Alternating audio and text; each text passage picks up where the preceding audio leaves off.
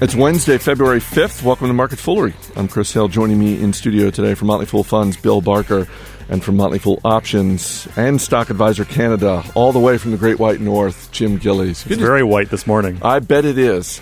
Let's talk about the weather in Canada for just 30 seconds. I thought we were in a hurry today. We're in a little bit of a hurry. The studio is very booked today, but let's exciting day here. It's very exciting. We've got a 2-day member event coming up starting Thursday. But it was 30. It was 15. I'm going to give you 10 seconds now. Talk about the weather up in Canada. How bad has it been? How much snow have you gotten up there in the mythical world of Guelph? In the mythical world of Guelph, I have 3 feet of snow on either side of my driveway this morning, and I should not have that anywhere near that. And apparently I'm going to have another foot of it by the time I get back on Friday night. And you? No. I live in the magical land of the capital area where school is called off if it rains or if it's there's a threat, a light dusting. Yeah, well, it actually was just 2-hour delay today. The roads were a little icy. All right, we're going to talk about the latest results from Merck. We've got some big news from CVS. Let's start with 3D Systems, because 3D Systems reports fourth quarter earnings on February 28th, but shares are down more than 20% this morning because they issued a profit warning. Apparently, Bill, there's lower demand for 3D printers than certainly the people at 3D Systems previously thought. Yeah, and one of the problems here is with a company and with a new industry which has growth which is off of the normal charts, and that's what we're talking about with 3D printing, where you can't really input into your models, and the company can't necessarily input into its forecasts the kinds of numbers that work in models, 7% a year, 10%, even 12%. Where you're getting up to many multiples of that, you have, as in this case, almost an impossible thing to value. It's a company or a stock that went up 270% in 2012, 160% last year. Yes, it's down 15-20% today, and on top of a little bit of weakness even before today for the year to date. And that's not unusual for sort of a growth stock of this kind. Jim, we had Matt Argersinger out at the Consumer Electronics Show last month. When I talked with him, one of the things that he was struck by was just how many 3D printing companies there are out there in the world and presenting at CES. We've talked about 3D Systems. We've talked about Stratasys, but there are all these different companies that are trying to make it in this space. And part of me wonders if any of them are going to make it as a standalone company, because 3D printing strikes me as one of those things that if it gets to ubiquity, then large companies are going to swoop in and say, we're just going to buy these. General Electric is going to step in and say and make a Godfather offer to Stratasys or 3D Systems, that sort of thing. Is that the wrong way to think about this, or is this, in fact, something that could make it on its own? I don't think there's any reason why it couldn't make it on its own, but I also don't think it's the wrong way to think about it. Or I was thinking about, like other technologies that have come into manufacturing, because this is, at its root, this is a change in how you manufacture, pretty much anything, right? Yeah. When you see stories for, 3D printed cars or 3D printed guns or stuff like that, they're changing everything. Is there a large, I'm just going to pull an example out of the air here. Is there a large company, trading at, 100 times earnings or 50 times EBITDA in the injection molding space? Can you name the company? No one cares about injection molding or, punch press stamping or what have you. Those companies over time as the technology. I'm sorry, I dozed off there. Sorry. What was the second thing you mentioned? Are you former manufacturing engineer. This technologies that in the manufacturing space that you would use, or laser cutting or whatever. Technologies become, as you say, ubiquitous, and they become commoditized, and so maybe 5, 10, 20 years down the road, 3D printing is done, and the enthusiasm for the stock the stocks in the space has been great, and people have made a lot of money if you've been an owner for even a couple of years now. But the first kind of shot back, yes, it hurts. 3D printing does come with a little bit of an exclamation point, and not just the company, but just the concept, yeah. right? Which injection molding does not. And maybe it's a one-time, Bill, one time. I'm just saying that there is an excitement about it, and I guess an imagination to what could be down the line as compared to what is actually achievable or what seems to actually be achievable today in 3D printing. But, I don't know that there's any huge significant first mover advantage here that there is in some other nascent industries. I don't know that there's a brand that gives you an excessive amount of power in this. And so ultimately it is going to depend on the numbers that is coming out today. And I don't think, you've got the kind of network effects around anything like this that would justify comparing it to some other industries where you haven't had any, profits to measure. So you're just looking at how big is the market someday and can this company have X percent of it. This is going to be more along the lines, I think, of a shared space and a commodity ultimately, even if it isn't today. CVS has announced that on October 1st, it will stop selling cigarettes and related tobacco products. And I'm curious about this, Jim, because on the one hand, CVS is getting a decent amount of praise in the media for this. They have come out, they had a statement from the CEO saying, look, this is antithetical to the purpose of our company, which is to help people with their health. On the other hand, it's a little bit of a dilemma for investors. Shares of CVS down slightly today, shares of rival drugstore Walgreens up slightly. And I don't know, I'm wondering to what extent the market-beating returns of CVS's stock over the last couple of years can be attributed to tobacco. I guess we're going to find out in relatively short order. We are. I think it's, my natural cynicism is, when they said, the CEO said that, quote, tobacco products have no place in a setting where healthcare is delivered. Well, they did yesterday. Right. Right. So that's interesting. Well, the place was behind the counter. I mean, sure. It's $2 billion of their $125 billion top line. Now, the nature of one half their business or part of their business, the pharmacy benefit manager, typically will skew the revenue for these types of things. But, I actually thought it was pretty bold. I think it's I like to see companies or leaders, taking a look at a we'll call a broad societal trend here. That trend being, smoking cessation, greater focus on health, greater focus on, outcomes. And as the Canadian interloper who doesn't fully understand your healthcare system down here, and the nuances and what have you of it, I understand that part of it is there is something called accountable care organizations as part of the Obamacare, I guess you call it.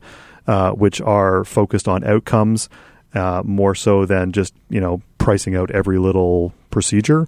And I think that, where Caremark CVS has an advantage over perhaps Walgreens is they're on both sides here. I mean, they're selling you the drugs. They are the pharmacy and the drugstore, but they're also on the PBM side, the pharmacy benefit managers. So they're negotiating with insurers and employers and healthcare plans.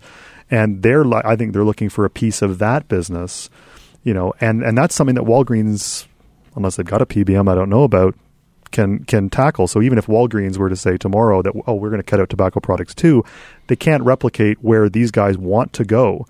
So, I actually praise it. I think it is on when you are focusing on outcomes, less lung cancer, less heart disease, less stroke. I think it's great, and it's what they claim they're going to make up the so-called profit loss based on other cost savings. So I say good for them.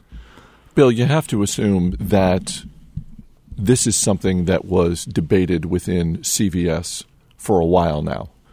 Mm-hmm. And there had to have been someone on the other side of the table saying, this is a bad move financially.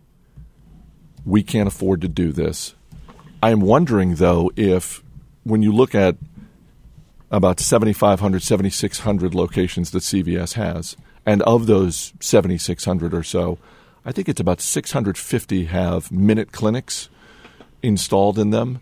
I'm wondering if that was part of the math here, where they looked at this and said, you know what, if we continue to roll these out, I don't know to what extent, if any, I have to assume that the minute clinics contribute some measure of the profit for CVS. And maybe that's part of the calculus here. Well, look, if we just add a few more or we accelerate the growth of these, this will more than make up for the top-line revenue we're going to lose in cigarette sales. If I can go just slightly off topic here, or the topic you raised, the Minute Clinic. Have you ever been to one? Yeah, it's not a minute. It's it's right. It's good branding. I understand why they went with the title, but come on.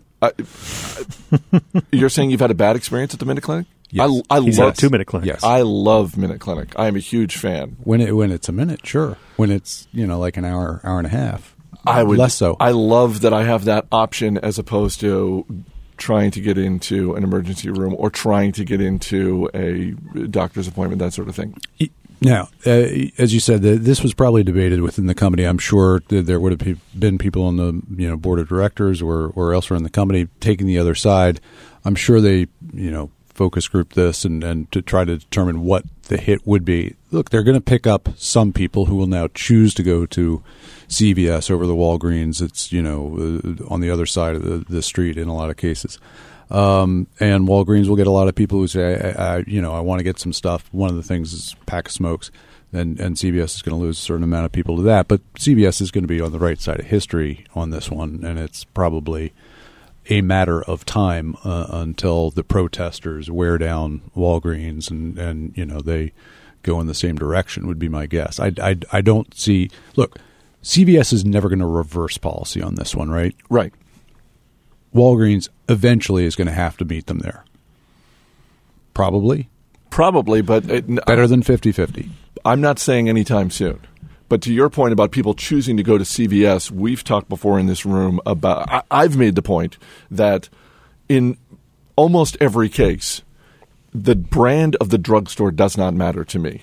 If I am somewhere else in the country and I'm looking for a drugstore, I am brand agnostic. So whether it is a Rite Aid, a Walgreens, a CVS, that doesn't matter to me. Now, I think with this move, there will be those people who actually have some brand loyalty as a result of this. Yeah, well, I mean, your sense of indignation is not as high as some other consumers. And I think it's going to be some of those consumers that, CVS is going to market to. They're marketing to them today, right? They're out there. They're getting lots of press. They're going to get phenomenal. They're going to be on all the, networks tonight about this. We're talking about it now, right? I mean, I heard it this morning on the way in. It was kind of a ridiculous piece, an NPR piece, where they went to a CVS and there was the reporter there was talking to a consumer who basically just said, "Yeah, I think it's a good idea," twice, and that was supposed to be news and some sort of that's some hard hitting journalism right there. Like, yeah, I think it's a good idea. I don't know why they needed the person on the street to add to that, because you got to have sound. If you're an NPR reporter, you got to have sound. I don't mean to pick on NPR. That's just the NPR is great. Matter. You don't have to go on location for this one to it was across the street.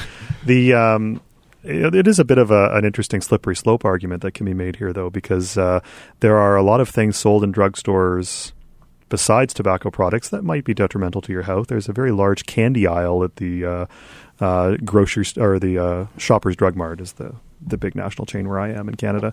And I mean, there's all kinds of, processed prepared foods, and there's all kinds of, you can buy your candy in bulk. And so when does that start hey, that can promote obesity. I don't know where things are in Canada, but cigarettes are in a different category in this country than candy. And maybe they're all mixed together in Canada and people can't really tell the difference. But here we have our nice sugary cigarettes. Cigarettes are the demon product that everybody has to apologize for selling if they sell it at all. And once you've gotten rid of that, whereas candy is delicious and good for kids. And awesome. Merck's, sticking with healthcare, Merck's fourth quarter revenue and profits both came in lower than expected, and yet Bill Barker shares up this morning, hitting a 6-year high. What do we think of the big drug maker? It's a big drug maker. The market is close to all-time highs. I know it's down about 5%, but it's some good fortune's got to land Merck's way every once in a while. It's really not been an outperforming stock. Over most time periods, 5, 10, 15 years. But, it pays enough of a dividend. It's got enough drugs that are not yet going off patent and hitting the patent cliff and the assault from generics. Helpfully today, I think it's sort of all good news for the healthcare consumer. That is, Merck's revenues weren't quite what is expected because of the things going off patent and the generic competition. But there's some news that they're throwing some more weight and upping the schedule on one of their cancer drugs. So, it's sort of what you would want as a consumer, is that the drugs that are out there on the market today are getting cheaper because of competition. The ones that are not on the market and have a very addressable market, are being pursued with a little bit more speed right now by Merck, and so I think that's all good. But it's not a stock which, as a whole, has been having a great time. Not lagging market too much, but it's a pretty steady thing. I was going to say Merck strikes me as one, and I don't own shares of it, but it strikes me as being in that category of large companies that aren't necessarily going anywhere, almost like an ExxonMobil or certainly other big drug makers, where you just look at your portfolio and say, well, I've got a place for sort of safe and steady dividend payers. Merck seems to check that box. Yes, if your mother owns stocks and owns them and has owned them for 20 or 30 years and bought them with the help of a broker, she owns Merck, right? I mean, your parents sort of tend to have the Exxons and the Mercks and the things of the world, and it's been in people's portfolios for decades, and over the long term, it's rewarded them.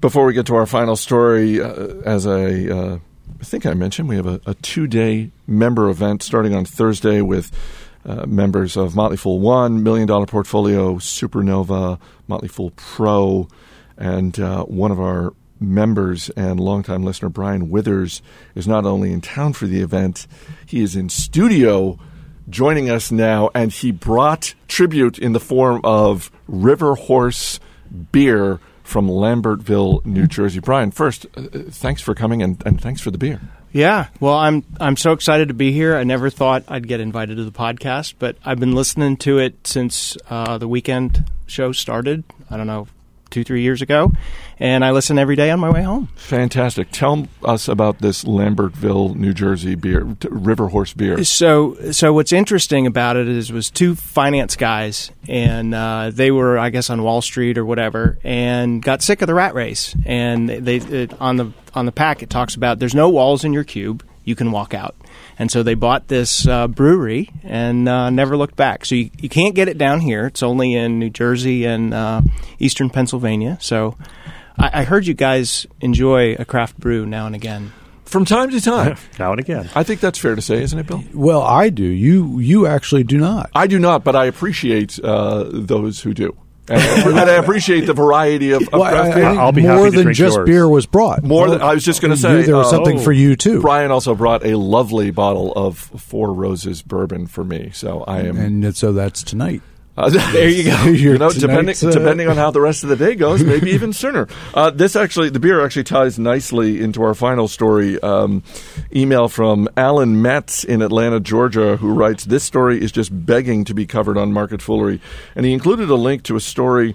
And the headline is, "The FAA shuts down beer delivery drone," and goes on to write about some ice fishermen who were up on a lake in Minnesota and got some beer delivered to them via flying drone.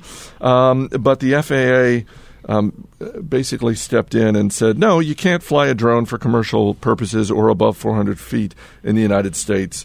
And so, for the moment anyway, this beer delivery drone is being shut down.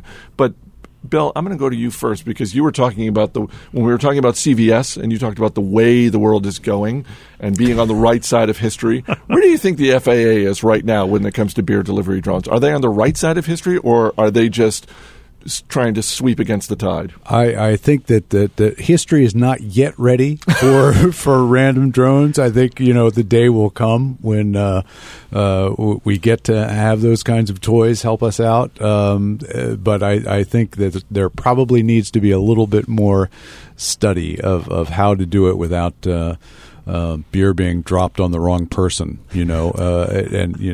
crashing through the ice and killing dozens of people, which is going to happen sooner or later, obviously. Jim would know more about this whole ice fishing thing, Speaking of which, can I, couldn't ice fishing be one of the like Winter Olympic sports? I mean, they have to be ice or snow related, right? I thankfully and there live aren't south enough of of where them, this place right? is, so... I mean, there's curling, and there is curling. Sorry. If you watch CNBC, you'll be getting curling any day now after the market closed. But there's beer involved with curling, though. Yes, and there's beer involved with ice fishing, and many winter sports. From what I've seen, there's a lot of beer involved with ice fishing. So, if we're going to add ice fishing as a Winter Olympic sport in 2018, and I'm certainly on board with that idea, we have to kick one out. So what are you going to kick out of the Winter Olympics to make room for the ice fishing? I'm going to think about that for a second because I think the problem with the Winter Olympic sports is not that there are too many of them. It's that they suffer in comparison to the Summer Olympics because of this. We've got to have ice or snow involved. Yeah. And it leads to things like actual discussion of ice fishing or snowman building or something like that. I think there are other winter sports that could be part of the Winter Olympics that you just played indoors. It seems like some of the, and maybe I don't know, the Grand Council and their silly rules on the elements not working for me. Brian, is there a particular winter sport you're like in the Olympics where you just say, you know what, I don't, I'm fine if we cut that one. Yeah, so I think you guys talked about this one other time a few weeks ago, and the judging sports where there's not timing involved or competition at the same time against somebody. One of my favorite ones that can't go is the ones where you line up 4 snowboarders and then they go down the hill together down these crazy streets. Yeah, that's awesome. Awesome. Yeah, and we can't cut the bobsled or anything that involves hurtling down a path of ice at a high speed. Absolutely. Jim? Well, I was going to go figure skating, but I'll let Brian have that one. This might get me barred from returning to Canada. I hate curling. Oh, wow. Wow. I don't see the point of it. It's shuffleboard on ice. Yes. Yes, it is. And yet, with brooms. As Bill and beer. As Bill Mann pointed out on the Motley Fool Money radio show recently, the great thing about curling is when it's all over, the winner buys a round of drinks for the loser, and then the loser buys a round of drinks for the winner. And so that is the only redeeming part of the sport. That still has it one up on figure skating in my book. I think we'll end there. Bill Barker, Jim Gillies, Brian Withers, thanks so much for being here. Thank you, Chris. Thank you. As always, people on the program may have interest in the stocks they talk about, and the Motley Fool may have formal recommendations for or against. So don't buy or sell stocks based solely on what you hear. That's it for this edition of Market Foolery. The show is mixed by Ann Henry. I'm Chris Hill. Thanks for listening. We'll see you tomorrow.